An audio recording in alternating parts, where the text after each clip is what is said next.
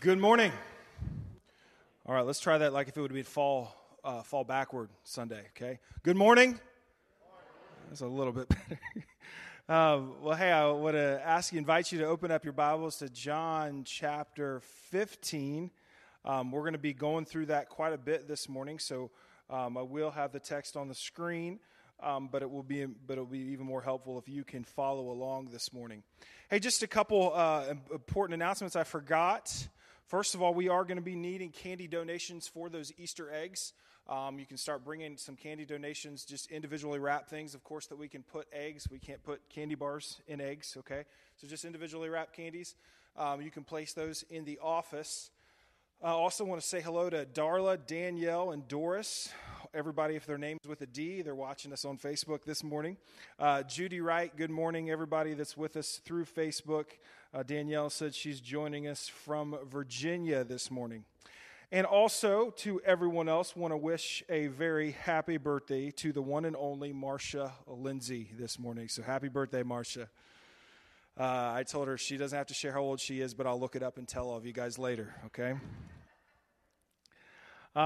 So again, we'd ask you to go to your Bibles in John 15. We have been going through a series through the book of John as we prepare for Easter. Every year since 2013, that's what we've done. We've gone through a gospel and got to the end, to the crucifixion, to the resurrection, and celebrated Easter together. And this year we've been going through the book of John and some selected readings, not verse by verse. But today we're going to find ourselves in a metaphor that Jesus is using. Last week we talked about washing feet and the metaphor that Jesus used there. And so you've got to find, these can't just be words on a page for you this morning. You've got to find yourself in this story, okay? You got to see what the Lord is speaking to you through these moments, through these experiences. So I want to encourage you to find yourself in this story this morning. These are Jesus's last moments. These are some of the last things he's ever going to say. These are his last words. And he uses the illustration of a gardener. He uses the illustration in John 15 of a vine. So I know we got lots of gardeners in our church. How many of you are gardeners here in our church? So that's almost 50. Okay, I'm going to do a more official poll, and I think we're pretty close to 50%. So you ought to be able to understand this illustration really well in John chapter 15. There was a dad that was getting really, really old, and he loved to garden. His son used to help him, but unfortunately his son was now serving a sentence in prison. And so he sent his son a letter. He said, "Son, I'm so sorry. I'm just really bummed. I'm just not going to be able to do the garden this year. I've been thinking about you a lot, and I just can't get, my body in shape to where I can dig all of those holes for the tomato plants this year." And the son said, "Dad, don't do any digging, okay? All the bodies are right there in the garden." So the next day, the father hung up the phone right away. He called the police. The next day, at 4 o'clock a.m., they're there. They're pulling up. They're pulling up all the dirt. They're pulling up all the dirt in the garden, and they couldn't find any bodies at all. The son gave his dad a call the next day. He said, "Dad, that's the best I could do for you given the circumstances this year. You can go ahead and plant those tomato plants now." Good kid, right? Sometimes we need to have a good son in prison still taking care of his dad. Well, we're going to be talking about this illustration this morning of gardening and pruning and something remaining in the vine. So I want to walk you through this, and the title of today's message is simply Abide. Your NIV may have the word remain in the Greek, or a lot of the older versions, and perhaps a better translation in the Greek might be the word abide. But let's begin with the word of prayer as we get into this text this morning. Lord, thank you for your word. Today, in a day when I know many are just a little bit sleepier than usual, a little bit more tired than usual, your word isn't going to be one maybe that's going to knock us off our seats, but it's going to remind us that you are here, that you are always calling us home, and that when we are weary and when we are tired, you're the living God that is ready to do a lot of the work. Our call is as simple as remaining in you, abiding in you, staying in you, waiting in you, finding our identity first in you. Today, with this word, may all across this church there be a recommissioning, but as well as a sense of relief. The Spirit of God does the work in my life when I remain in Him. We invite you to do a work in us this morning, Lord. In Jesus' name we pray. Amen. So I'm going to go through the text. We're going to read through together John 15, and I'm going to go kind of verse by verse here this morning. So this will feel a lot more like a Bible study. So that's why it would be nice if you could open up your Bibles, but the text will be there on the screen. We're going to go John 15 through verse 1 through verse 17. And so first off, I want to get right here into verse 1. John 15, verse 1, he says that I am the true vine, and my Father is the gardener. I am the true vine, and my Father is the gardener. So there's some Trinitarian theology there, okay? Who is the vine? Okay, we got three people of the Trinity, right? We're going to get to the third one later. Who's the vine? Second person of the Trinity, what do we call it? The greatest name that is above all names? There you go, okay? That is the vine, correct? Who is the gardener? Trinitarian theology here. God, okay? Father God is the gardener. Jesus is the vine, okay? People, we see the Trinity. The Trinity, Jesus never sat down with his disciples and said, okay, come here, boys, sit down. We'll tell you about the Trinity, okay? He never did that in all of Scripture, okay? But we see this throughout different patterns. We see this in different texts. This is just one of many right here. We see Jesus talking about the different personalities of God. So, I am the vine, and the Father is the gardener. And here's verse 2. It says, He cuts off every branch in me that bears no fruit, while every branch that does bear fruit, He prunes, so that it will be even more fruitful. He cuts off. Who is He referring to? God the Father. Very good. Thank you, Nick. Nick's getting the theology of the Trinity. Okay? Those that do bear fruit, He prunes. So wait a second. He cuts off those who do not bear fruit, and those that He does bear fruit, He prunes. Anybody do any pruning on your vines? Any gardeners do any pruning on your vines? What tool do you use to do the pruning? That sounds like cutting to me. Daggone it. So it says, if you don't get pruned, if you don't bear any fruit, you're going to get cut. And if you do get fruit, you do bear fruit, then you're going to get cut too. That's the promise that the Lord is making to us in Scripture right here. That there's going to be some cutting taking place in your life. He's either going to have to cut some things off, or He's going to have to do some pruning in your life. Now, in the Greek, cut off can actually mean lifting up as well, but there's this thing that dead wood, those of you who understand this, there's the dead wood there can cause disease and decay in the whole vine, in the whole plant. So basically, this is like the classic verse in all of Scripture about the discipline of the Lord. Now, did you ever have parents that? How many of you? I think I've asked this question a long time ago. And it's okay. We're not going to call Children's Protective Services or anything for things that happened in the past. But how many of you, your parents used a switch? Did your parents use a switch on you? Congratulations, okay? Yeah. Now, did your parents ever tell you how much they loved you while they were doing that? You don't understand how much I love you. That's why I'm doing this to you right now. That's basically what's happening, what the Lord is saying to us in this text. That I'm going to discipline you. I'm going to do some things in your life that are going to be a little bit uncomfortable, but it's so that you will bear fruit, so that you will be productive. Now, verse 3, he says it again. He says again what we talked about last week. He says, you are already clean because of the world I have because of the word, not the world, because of the word I have spoken to you.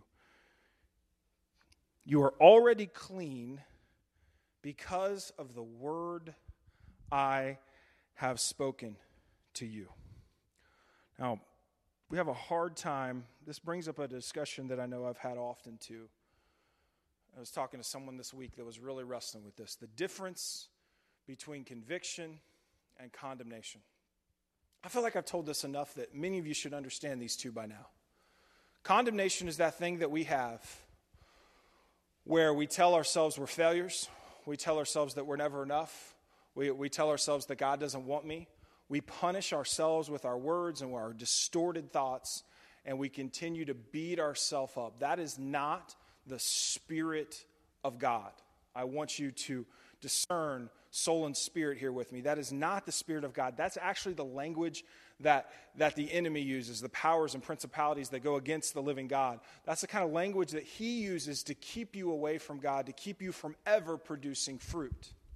Now, there's something very similar that we get confused. We confuse the two, and it's called conviction. Conviction. You know, I talked to someone this week and asked them, hey, so what are the things that you feel like God wants from you? He listed about 4 things, like reading Scripture, like being evangelistic, like having some joy, and having a prayerful life. And then he goes on to tell me all the things that he was not doing, how horrible he was at those things. But if we take another second, we could take a step back. Well, didn't you pray the other day? Didn't you pray just now? We could find areas where the Lord was actually working in those lives. He chose condemnation, but conviction actually works where the Lord is calling you to something more. You don't feel as much bad about it as much as you're excited that the Lord wants to do a work. You can celebrate that, hey, I got this thing going on that the Lord is dealing with, and I'm excited because he is working in me. These two words, we can get these two things really confused. Some of us walk in condemnation, but the Lord wants to allow the conviction, the work of the Holy Spirit in your life that leads you to him and lets him do a work in you. And that's how Jesus can say, you're already clean, but you're going to get convicted at times. You're going to realize that there's some more work that needs to be done, and you need to allow me to do that work in your life. And here's the key word in verse 4. It says, remain in me as I also remain in you. No branch can bear fruit by itself. It must remain in the vine. Neither can you bear fruit unless you remain in me. So the key word there in your NIV is the word remain. And in a lot of other older versions, you'll see the word abide in me. In Greek, it's the word meno, and it has very similar words that stay there to say stay, to wait. And I wonder, when you read that passage, you know, this is Jesus giving us a metaphor to try to understand the work that he's doing in our life. Do you have the question, well, how do I know whether I'm in or whether I'm out? Am I in the vine or not? Am I out of the vine? I don't know. I mean, is there a test I can take or something to find out whether I'm in the vine or I'm out of the vine? Am I remaining? Am I staying? Am I waiting in him? A pretty good illustration I could give you for that is simply put, we have to be reminded that the living God, Christ his Son, is relational with us. And the most common relationship that is a parallel in Scripture, of course, you see Father, Son, but when it comes to Christ and his church, is the marriage relationship. So now let's think about your marriage relationship. Are you still talking in your marriage? Are both parties still speaking to each other? Are you still speaking to the Lord, and is he responding to you? And oftentimes our issue with responding is a very important piece in our marriage relationships. Are you listening? Are you paying attention to what he is saying? And some we might have to take it a step further. You're still living in the same house. I mean, you know, everybody can tell the stories about the good old days back when we met and the way things used to be, but the Lord, when he says, remain in me, what is happening now at this moment in your relationship? Are you remaining in this relationship? Is this relationship still happening? And you should be able to say this about your marriage as well. Is this the most important relationship in my life. This is remaining in him. Remaining in him. See, I was talking to another person that said that sometimes I just want to know how it all ends. And they were referring to a relationship. I want to know how it all ends, and they were referring to a relationship. No, you don't. You don't really want to know how it all ends. I mean, because ultimately how it's always going to end is somebody's going to die, right? I mean, that's most likely going to happen. And you also don't want to know that there's going to be some conflict along the way and that things are going to get tough, but things are going to get really good too. So really, at the end of the day, you must embrace this moment, this mystery in this moment in your marriage relationship, but more importantly today, in the living God having a relationship with you right now. Remain in this relationship. Stay in it, because these are the moments that matter. This is not about a linear path. It is about right now with you and the Lord. The work that he wants to do now, the pruning he wants to do right now, and possibly the things that he needs to cut off. Bruce Wilkinson wrote a book about 15 years ago called The Secrets of the Vine. And so without asking you to read the book, I'm going to give you the 3 key points that he says about this passage. He says, if your life consistently bears no fruit, God will intervene to discipline you. If your life bears some fruit, God will intervene to prune you. And if your life bears a lot of fruit, God will ask you to abide more deeply with him. Now, verse 5 says the same thing then as verse 4. He says, I am the vine and you are the branches. If you remain in me and I in you, you will bear much fruit. And apart from me, you can do nothing.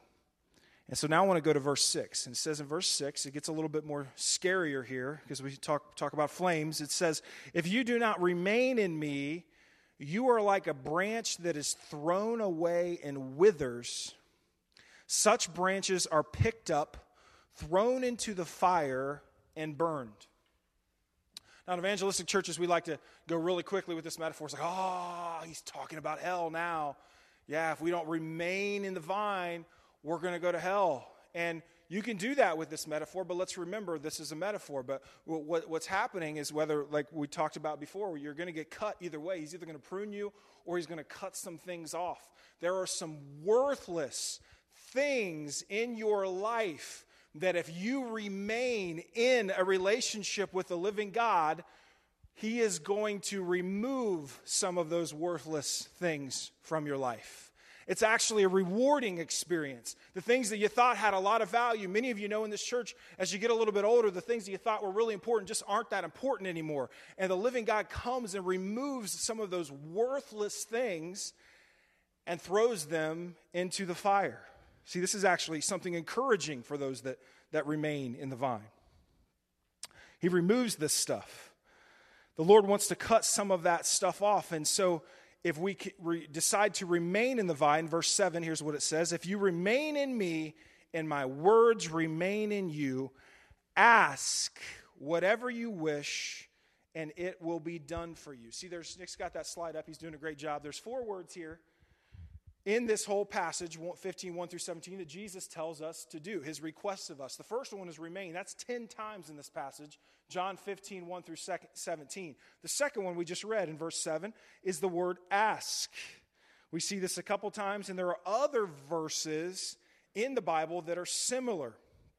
We have to take this text in context, though, because I've been a part of charismatic churches and charismatic circles that do a lot of really nasty, a little heretical kind of things with this text. That like, well, if you're a Christian, you, you ask whatever you would like, and God's going to give it to you. I want a new car. God's going to give me a new car. Okay, I want a new house. God's going to give me a new house. Okay. You ask, I want a new job. God's going to give me a new job. I want a new pastor. God's going to, no, come on, don't ask him for that, okay? Now that's what happens in some of these circles that think, this is just a green light. We can ask for whatever we want. But pay attention to what he's saying in this whole passage, in the whole context of this text. So if you remain in me and I'm cutting worthless stuff off of you, will you begin to ask me for the things that I want for you? He's not going to give you this worthless stuff that he's just going to have to cut off again, because that's dead stuff. It's not fruit. When we begin to align ourselves with his word, we begin to align ourselves with what he wants for us, we can begin to pray for the things that he wants for us, and congratulations, it's yours. Let's be careful what we pray for. Joy, that's a pretty good thing to pray for. Patience, not as much. Good luck with that one. What may come next in your life, the Lord's going to give you an opportunity to have some patience. Lord, give me more of a burden for others. The Lord will reward that request. So what this is all about is remaining in the vine and God giving us what he wants for us, because we are abiding in him and beginning to want the same things that he wants. And then verse 8, he says, "This is to my Father's glory that you bear much fruit, showing yourselves to be my disciples." In verse 9, "As the Father has loved me, so I have loved you. Now remain in my love." It is through remaining in the vine and the fruit that we bear that we reveal that we are Christ's followers and are his disciples. Now verse 10, "If you keep my commands," the Greek word is tereo, keep. It's just one time in this text. It means to watch over, to guard. He says, "If you keep my commands, you will remain in my love, just as I have kept my Father's commands and remain in his love." So the Lord is continuing to show a model from his relationship with the Father, and now asking that you would have the same relationship with me. He tells us to keep his commands, to watch over them, to guard them, to obey them, and to protect them. I've shared before, one of my favorite scriptures, the word of God is living and active, sharper than any double-edged sword. So I'm not talking about holding on to your Bible and keeping it a safe place in your house. I'm talking about what's right here, what it is that you know, having an internal compass that guides and governs everything that you do, to keep his commands, to guard them, to watch over them, and to allow the word of God to be alive in you. Now, verse 11. "I have told you this so that my joy may be complete in you, and that your joy may be complete." Now he's talking about joy. Christ is wanting you to experience true joy in your life. The kind of joy that does not go away every time circumstances change. And he's saying, watch what happens when you remain in me. Things around you are going to change. Your environment's going to change. Your body is even going to change. Things that are going on in your life are going to change. People are going to get older. Times are going to change. But your joy can remain the same as you stay and remain in me and be reminded of who you are. Verses 12 through 13. The third word we see that he gives us and asks us to do in this text. "My command is this: love each other as I have loved you. Greater love has no one than this, to lay down one's life for one's friends." That's the premier text of the word agape, premier text in all of Scripture. Because Jesus uses the word agape, which is his favorite Greek word for love to use. I'm saying this because throughout Scripture, in English, we always translate the word love. But in Scripture, especially the Old Testament, love is mentioned in many different contexts. There's different words, and this agape isn't even a good translation for what we see. Love might not even be a good translation. But when we see agape, that means sacrificial love. And right here in this text, that's exactly what Jesus is referring to. Greater love has no one than this, than he laid down his life for his, what did he say? Friends. Let me read verses 14 and 15. "You are my friends if you do what I command. You are my friends if you do what I command. I no longer call you my servants, because a servant does not know his master's business. Instead, I have called you friends, for everything that I learned from the Father, I have made known to you." To me, this was the most profound part of this whole text. Jesus just says something profound in saying, love each other, agape each other as I have loved you. He's telling them he's going to lay down his life. They don't understand that yet. They're sitting in a room and they don't understand it yet. But he's also saying, because which was literally true for all of his disciples, they would eventually be laying his life down. They would be eventually laying their life down as well. Okay? That's not even the profound part. What the Lord is saying is that you're not just my disciples anymore. Or excuse me, you're not just my servants anymore. You're even not even just my disciples anymore. You are my friends. And what is the thing that he says? Because a friend understands his master's business. It's like these are like the things that they're saying in the inner room, the last thing that Jesus is saying to his disciples. Before they even completely understand what's getting ready to happen next, he's saying, you understand what I'm doing here. I'm not just sending you out like many Christians think, obey these words and you're going to be fine. Say this prayer and you're going to go to heaven. Do these things and you'll be religious, cute, holy person, and most of the time you're going to live your life as a hypocrite. That's not what Jesus is saying. He's saying, you understand my business. You understand who I am. I have torn the veil. I've let you into the inner circle. You know all of what I'm about. You are my friend. Now go and love as I have loved. These are the inner room, inner circle kinds of things that the Lord is saying to his disciples. But he says the same things to you and I this morning. Don't just do it because I tell you. He wants you to know why. The Lord longs for you to sense his burden for this world and his creation. But as the text reads, he also wants you to experience his love, to experience his joy. It's as if he's saying, I'm asking you to love in a way that is much deeper and stronger than the way that the world does, so that others will understand and know what this love is and know me through you. You are about my business. You are my friend. Just take a moment and receive that this morning. Jesus calls you friend. He doesn't want a servant. He doesn't want a slave. He wants a friend. You've heard, of course, the song maybe rings in your head, I am a friend of God.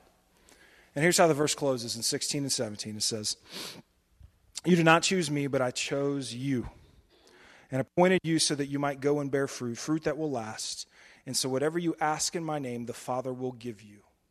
This is my command, love each other. So let's just, in summary real quick, we just got those 4 words that Jesus tells us to do. Remain, ask, keep, and love. And then verses 16 through 17. Now, here are some things that Christ says about us in this text and things that he says about in the others as well. He says, I have chosen you. I have loved you. You will bear much fruit if you remain in me. It says he wants your joy. You can keep clicking through there, Nick. He wants your joy to be complete in the one that we just shared. He has called you friend. Now let's take a look at a few other things, though. These are all the things that the Lord says about you. And then last, this is the most encouraging part. This is what he does. These are all the things that he takes care of. He is the one that cuts off the branches that do not bear fruit. He is the one who no branch can bear fruit without. And he is the one who has already cleaned you. So what is the one thing, that was the one word that was mentioned 11 times in this text, that we must do? Remain. Abide. Stay. Wait. Remain in him. Maybe it's time for you to talk to the Lord again if it's been a while. Maybe it's time, maybe you've done enough talking, you've done enough praying. Maybe it's time that you listen. Maybe you've done enough talking, done enough praying, and you've heard the Lord. You know what he wants you to do. Maybe it's time in this relationship that you respond. Relationship isn't going to be good if you keep having the same fights over and over again, the same conversations, and you get nowhere. The behavior hasn't changed. Maybe it's time you respond. Maybe your relationship with the Lord is doing well, but you are asking the Lord for the things or wanting things that you are not receiving. You want some things so bad, and the Lord is about to cut some stuff off and throw it into the fire. And I want you to receive this one today. For those of you that feel like you are doing well in your relationship with the Lord, I believe he says this: ask me for something that I want for you. Ask me for something that I want for you. Help me to forgive, Lord. Help me to be more honest. Help me to have more patience, Lord. Help me to have some compassion. Help me to love this person that I can't stand. Help me to see the things that you're doing in my midst, and I'm having a negative view, and help me to see the life that is taking place right in front of me. Ask me, he says, for something that I want for you. So all of those things, I hope you find yourself in the metaphor. It's time to return, to remain, to make your home in him, to listen, to communicate, to respond, to ask him for the things that he wants for you. Let's pray. Lord, thank you for each and every one that has come this morning. As it is spring, and whether the dates are right, we're told we're beginning a new season, and we have this illustration of a vine that is beginning to bear some fruit but needs some work. And that is the story of each and every one in this room. We bear some fruit in our lives, and some are living in condemnation. They don't even want to admit that you're doing a work in us. Just because we're staying close to you, we're remaining in a relationship with you, you do some things in us because we're willing to listen, we're willing to receive, we're willing to say yes to the will of the Lord. Just because we are remaining in you, the living God does a work in us. But also in this metaphor, there's a reminder that there's still work to do. And the call is really simple. You do all the work. You do the cutting, but we must remain in you. We must abide. We must find our home. We must stay. We must wait. And we must make this relationship the most important relationship in our life. Today, as I believe you have spoken to many people in our congregation, may we hear your word, and most importantly today, may we respond to it. In Jesus' name we pray. Amen.